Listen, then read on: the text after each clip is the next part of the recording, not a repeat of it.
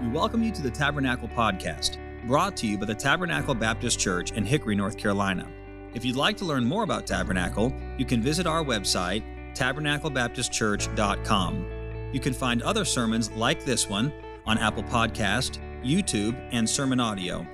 It is our prayer that God has used this message to be an encouragement to your heart. Well, I want us to take our Bible and go this morning to the book of 2 Samuel. 2 Samuel. And find, if you would, the 21st chapter. We are continuing our study of the life of David. And had I selected a text that would be more fitting for this day, I don't think I could have found one more fitting than the text that we come to in our study of the life of David in 2 Samuel chapter 21. And we'll begin reading in verse number 15. 2 Samuel chapter 21 and verse number 15. The Bible says, "Moreover, the Philistines had yet war again with Israel. And David went down and his servants with him and fought against the Philistines, and David waxed faint. And Ishbi-benob, which was of the sons of the giant, the weight of whose spear weighed 300 shekels of brass in weight, he being girded with a new sword, thought to have slain David. But Abishai, the son of Zeruiah, succored him, and smote the Philistine, and killed him. Then the men of David swore unto him, saying, Thou shalt go no more out with us to battle, that thou quench not the light of Israel. And it came to pass after this, that there was again a battle with the Philistines at Gob. Then Sibbecai the Hushathite slew Saph, which was of the sons of the giant. And there was again a battle in Gob with the Philistines, where Elhanan, the son of Jar-oregim, a Bethlehemite, slew the brother of Goliath the Gittite, the staff of whose spear was like a weaver's beam. And there was yet a battle in Gath, where was a man of great stature, that had on every hand 6 fingers, and on every foot 6 toes, 24 in number. And he also was born to the giant. And when he defied Israel, Jonathan, the son of Shimeah, the brother of David, slew him. These 4 were born to the giant in Gath, and fell by the hand of David, and by the hand of his servants.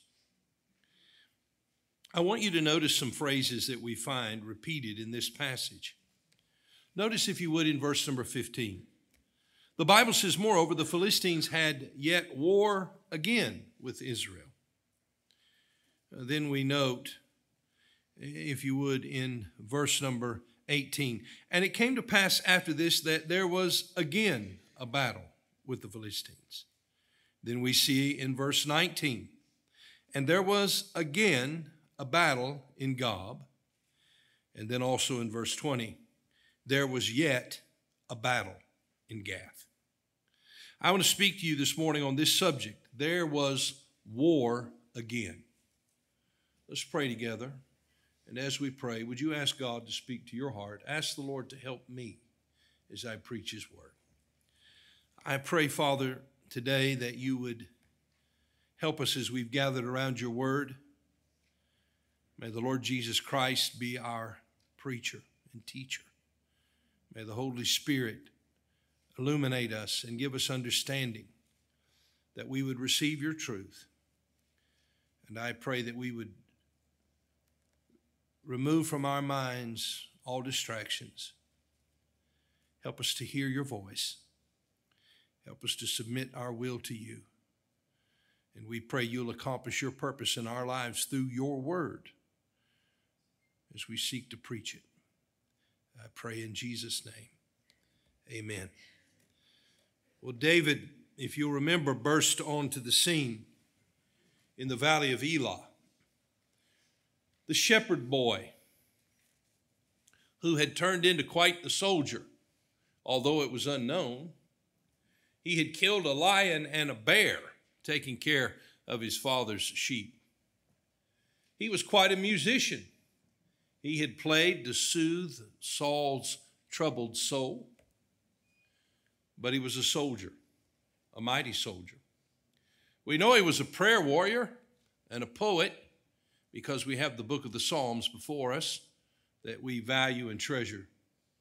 Among them, we think of the 23rd Psalm, "The Lord is my shepherd." And David was a gifted man. He was a godly man. He was a man who was after God's own heart. And he was a courageous man. And while none of Saul's soldiers would answer the challenge and step forward and face the giant in the valley of Elah, Goliath, if you'll remember, he was the first giant that we're introduced to here in the life of David. These other giants that we read about come later and are recorded for us here in 2 Samuel 21. But David stepped forward to face the giant, the sons of the giant, the Rephaim. You can trace them to Genesis 14. And here we find Goliath's relatives in 2 Samuel 21 alive and well. One of them his very own brother. They were the sons of the giant, who remains unnamed. But David stepped forward to take on Goliath. Goliath was a man over 9.5 feet tall, approaching 10 feet. A very large man, a brave warrior, a mighty warrior, a powerful foe who had intimidated an entire army.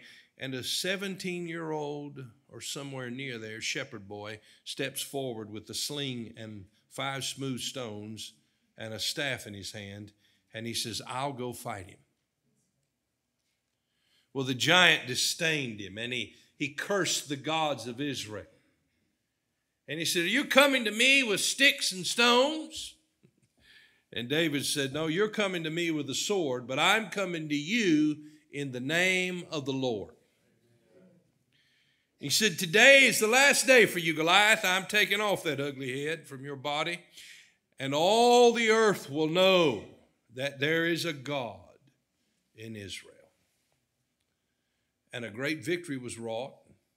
David wound that sling and let that stone fly. It hit the giant in the head, and over he fell. And David ran and took that big sword of Goliath out of the sheath, and he severed the head of Goliath, and he held it up.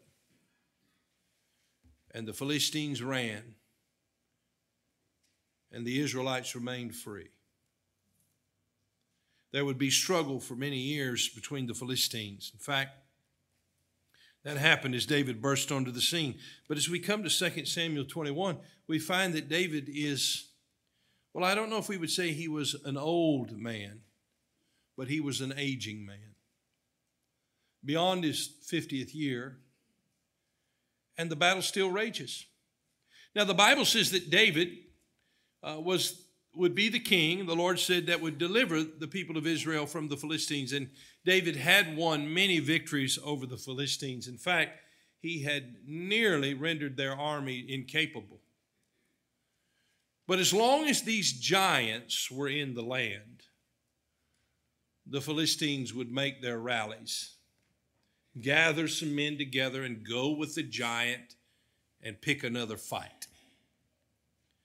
And we read in this occasion that 4 of those giants picked a fight with the nation of Israel. And in each time, God gave victory. The Philistines really represent for us our spiritual foes. For the Bible tells us, we do not wrestle with flesh and blood, but we wrestle with principalities and powers. We wrestle with demonic forces. And those demonic forces are at work today in our nation and in our land.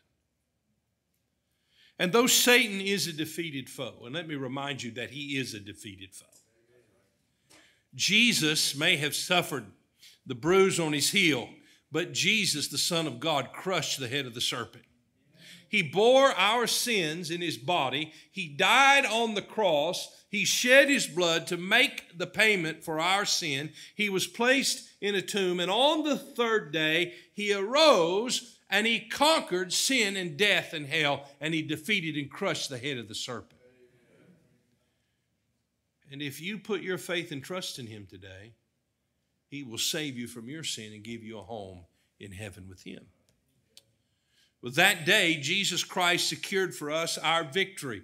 We are more than conquerors through him that loved us. But though we share in his victory, we need to understand that we still have an adversary. And though he is a defeated foe, he continues to fight. And we may have experienced some battles in our lives, and we may come to the point where we think we've kind of gotten beyond that. But the truth is, we will never get beyond that. There will always be battles to fight. The Word of God reminds us of that here in 2 Samuel 21. There was war again and again and again and again. Well, I want to draw your attention to 4 lessons that I think we learned from this passage. And I pray that God by his Spirit will use them in our hearts. Number 1, I want you to see that the attacks of the enemy are persistent. The attacks of the enemy are persistent. 4 times in these verses we read that there was war again, that there was a battle again, that there was another battle, and then in verse 20, and there was yet a battle. Matthew Henry, speaking of this chapter, writes this: though he, speaking of David, had so subdued them, the Philistines, that they could not bring any great numbers into the field, meaning the field of battle.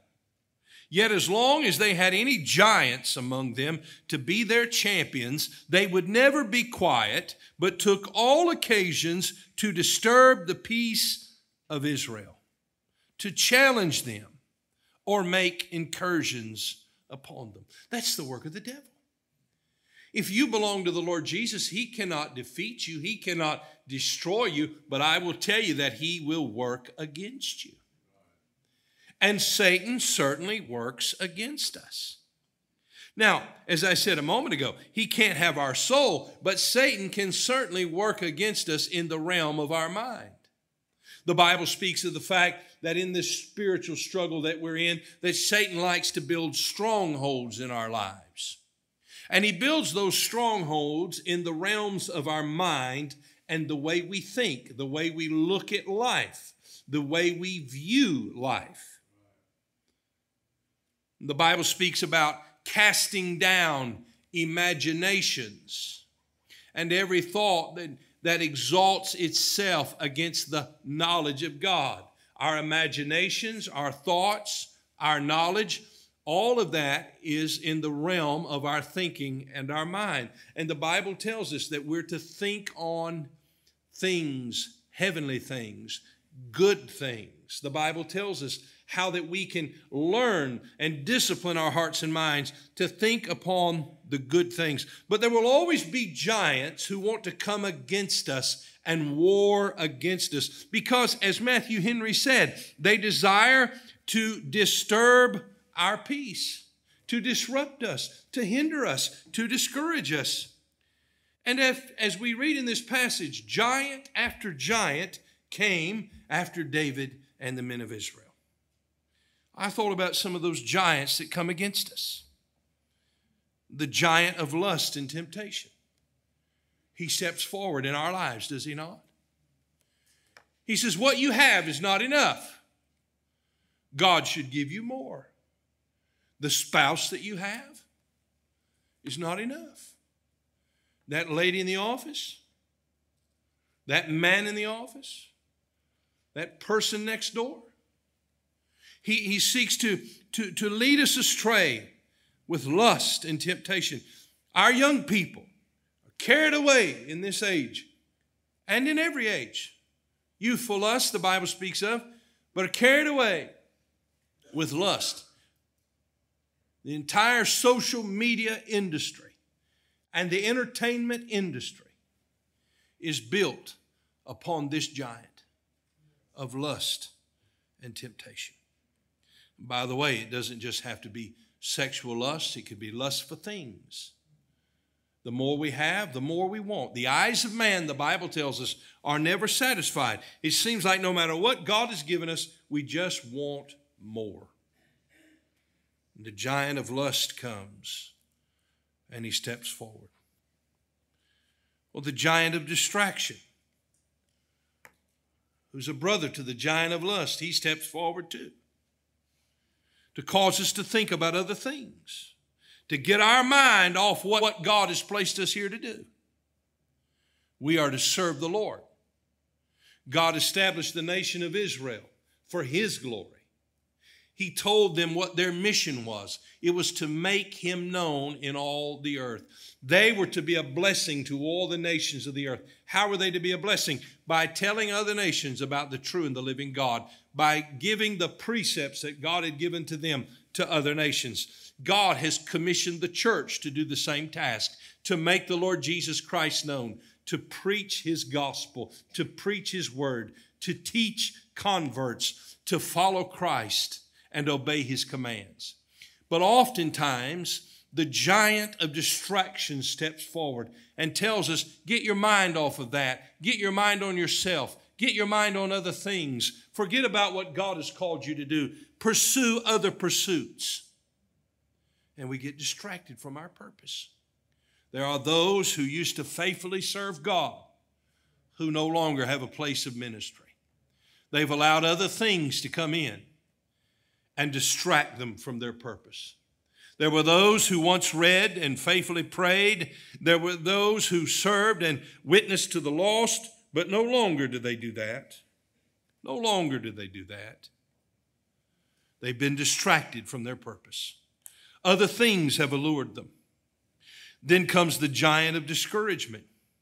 He steps forward and he says, everything you're trying to do, every effort that you're making is yielding no results. You're seeing no fruit. Nobody seems to care. So why should you? This is the way God speaks, this is the way the giant speaks to the servants of the Lord. Why don't you just quit? What difference can you make? Why is it so hard? Why is it so difficult to serve God? These are the questions of the giant. Well, then another giant comes forward. This is the giant of gossip and rumor. He steps forward. He spins tales. He constantly tears down and criticizes and brings innuendo to disrupt the harmony and the fellowship of God's people. Oh, he's a giant in your life, and he must be slain. Then comes the giant of deception. He's a twin of the giant of gossip and rumor. Because what he desires to do is cause us to be convinced that every message of gossip and every rumor that we hear is absolutely true, and accept it as the truth without ever questioning it. He deceives us in the realm of our minds to believe a reality that is no reality at all. And then the giant of discontentment steps forward. And he says, don't you want more? Don't you want something else other than this? And Matthew Henry says it this way: the enemies of God's people are often very strong, very subtle, and very sure of success. But thanks be unto God, there is no strength, no counsel, nor confidence that will prevail against the Lord. So how do I deal with these giants, Pastor? You deal with these giants with the sword of truth. What's going to silence them? The truth of God's word. So arm and equip yourselves with that sword. The attacks of the enemy are persistent. They don't stop. He comes against us. He comes against our home. He comes against us in our family life, in all of our relationships. He comes against us in the harmony and unity of a local New Testament church. Satan is always at work, and we need to recognize that. The attacks of the enemy are persistent. Well, I think we learned another lesson, and that is that the responsibilities of leadership are heavy. The responsibilities of leadership are heavy. Well, we find here that the giants come. In verse 15, moreover, the Philistines had yet war again with Israel, and David went down, and his servants with him, and fought against the Philistines, and David waxed faint. The Bible says in verse 16, and Ishbi-benob, which was of the sons of the giant, the weight of whose spear weighed 300 shekels of brass. I didn't do a conversion on that. I have done it before. I don't seem to remember exactly what the weight of that was, but let me assure you, it's more than any of us could handle. And here's a man who's throwing a spear with precision. He's using it as an instrument of war, 300 shekels in weight. And he's girded with a new sword. And notice what his intentions were. He thought to have slain David. The enemy set his sights on the king. The king. Now, the king had already won the victory, right?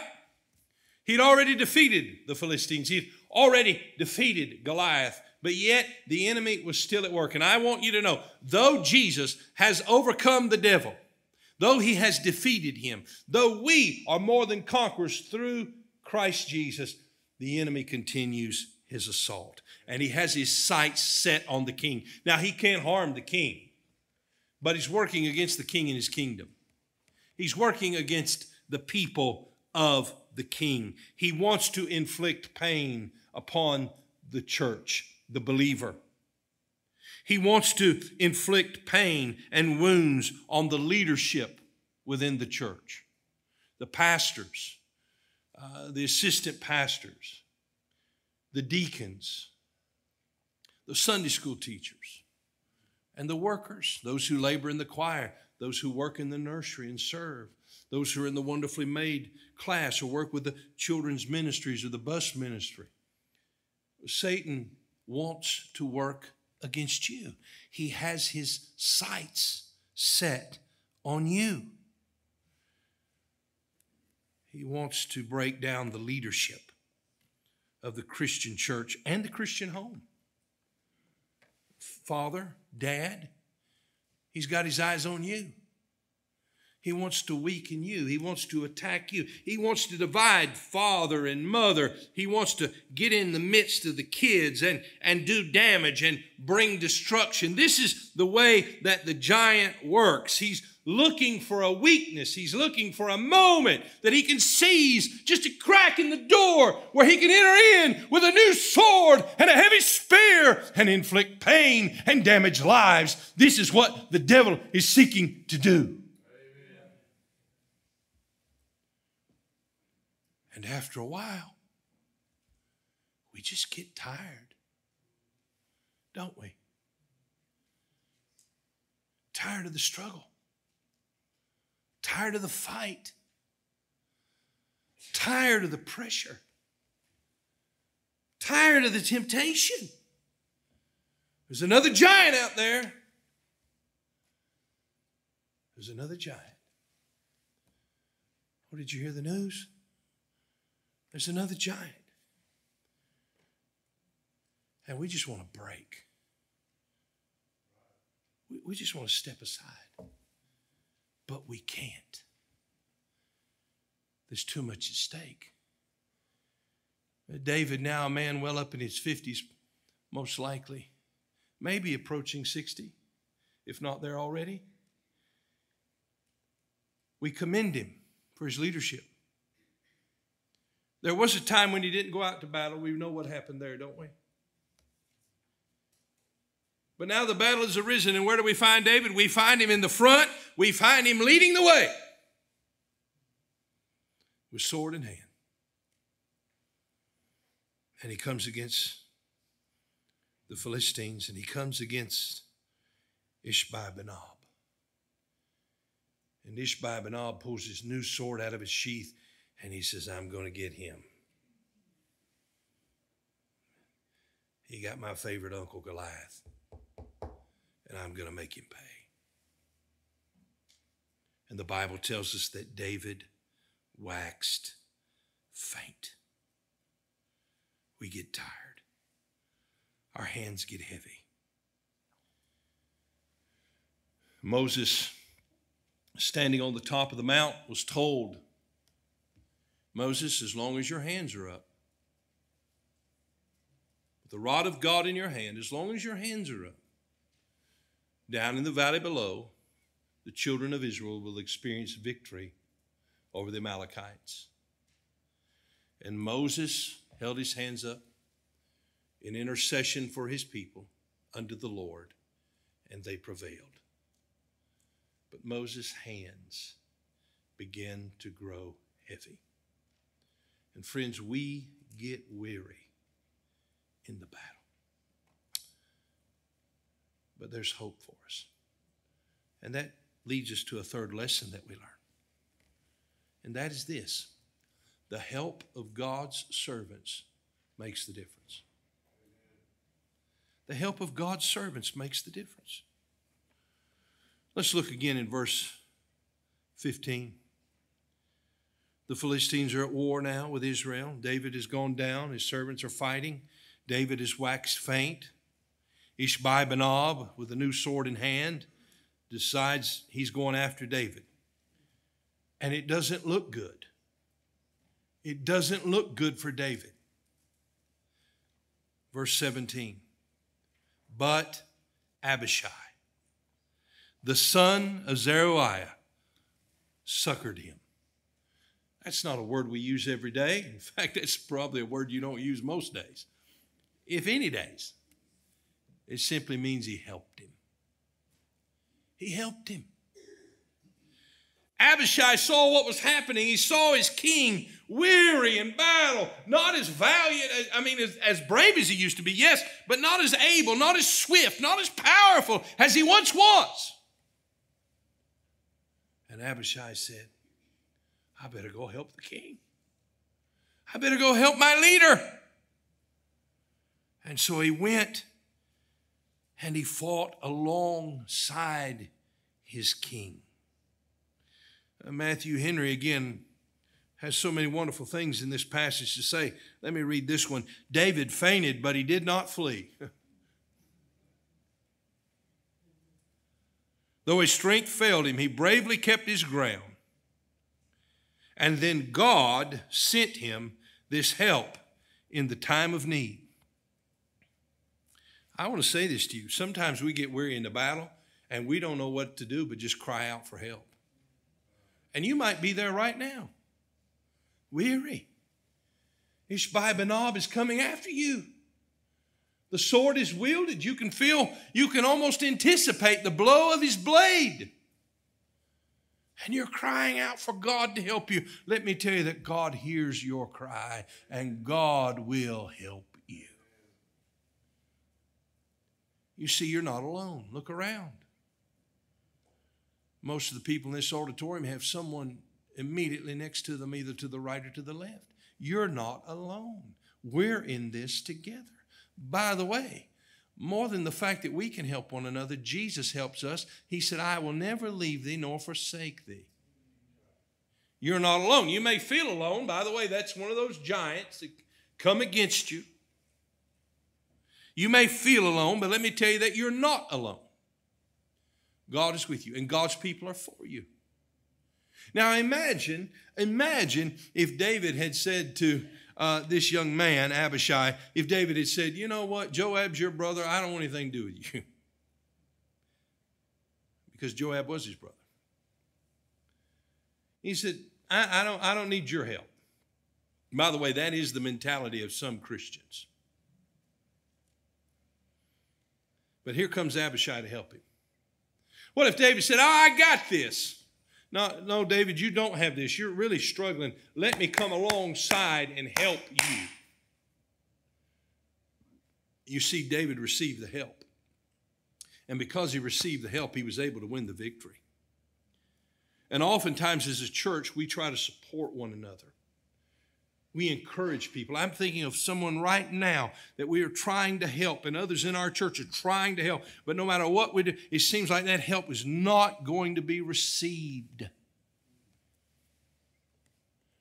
Someone may say to me, how many people attend your church? Or how many people are under your leadership? You're the pastor.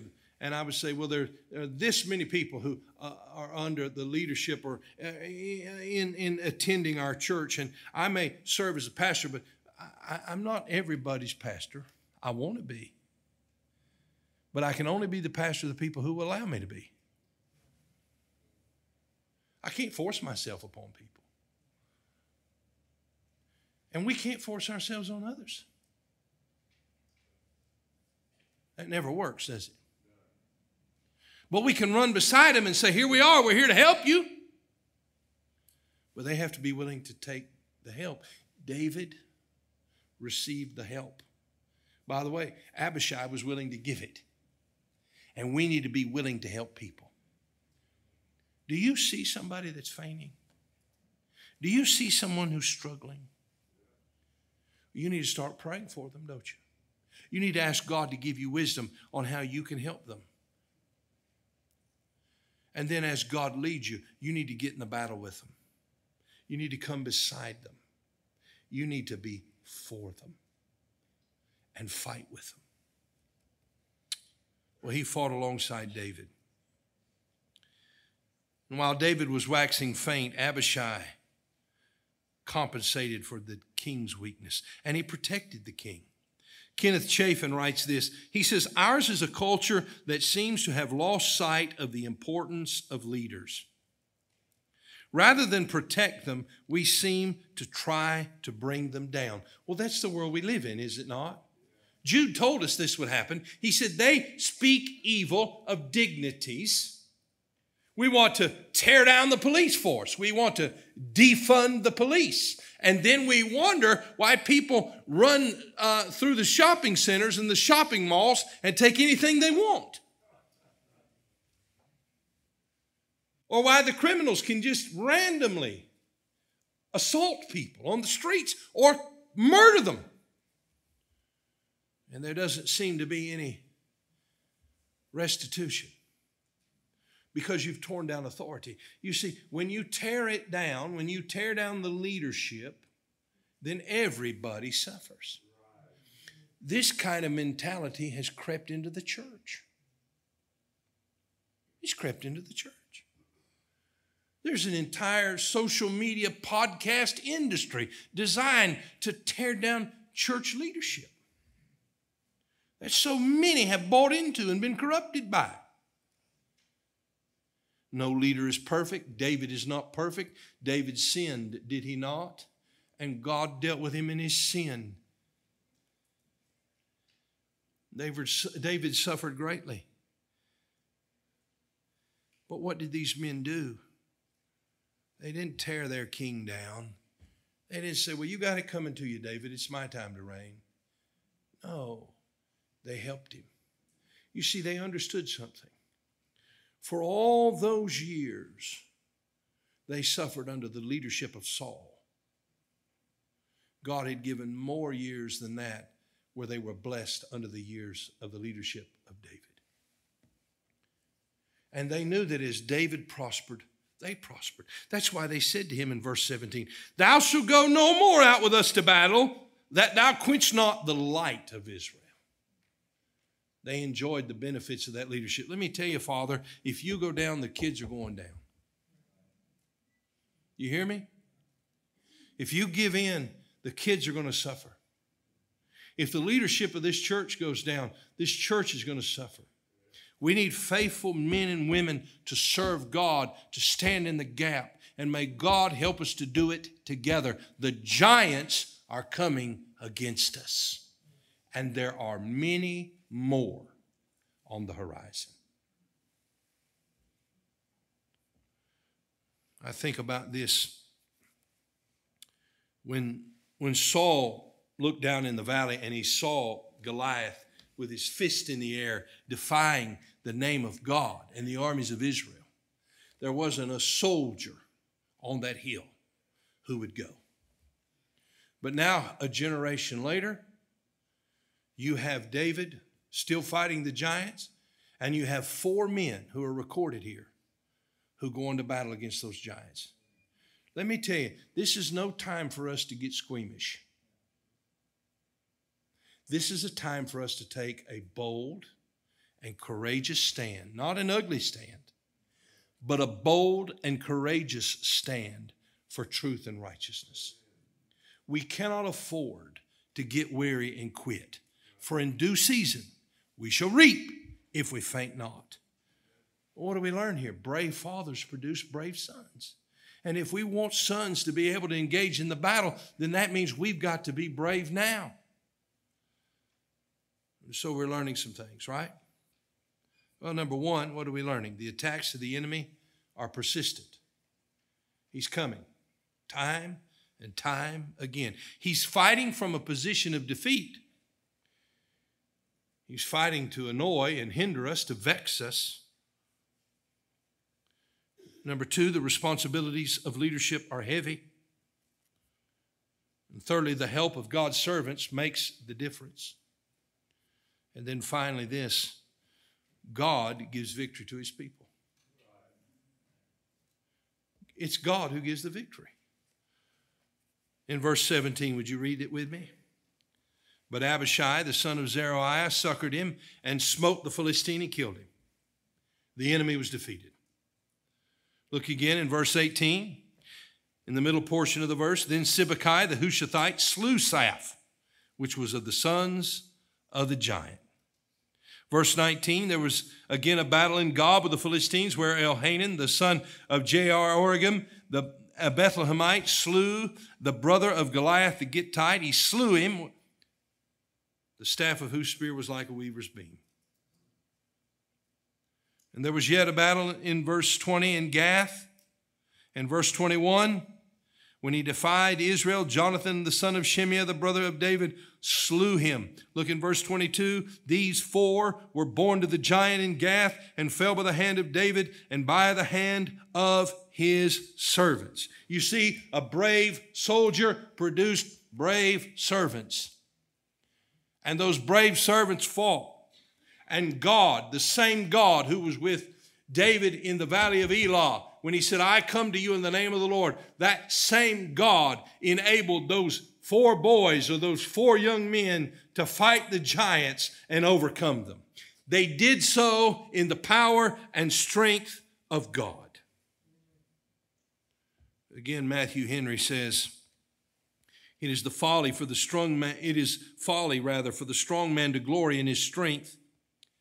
David's servants were no bigger nor stronger than other men. These guys, these 4, there was no physical differences perhaps in them than the other soldiers of David, but yet they fought.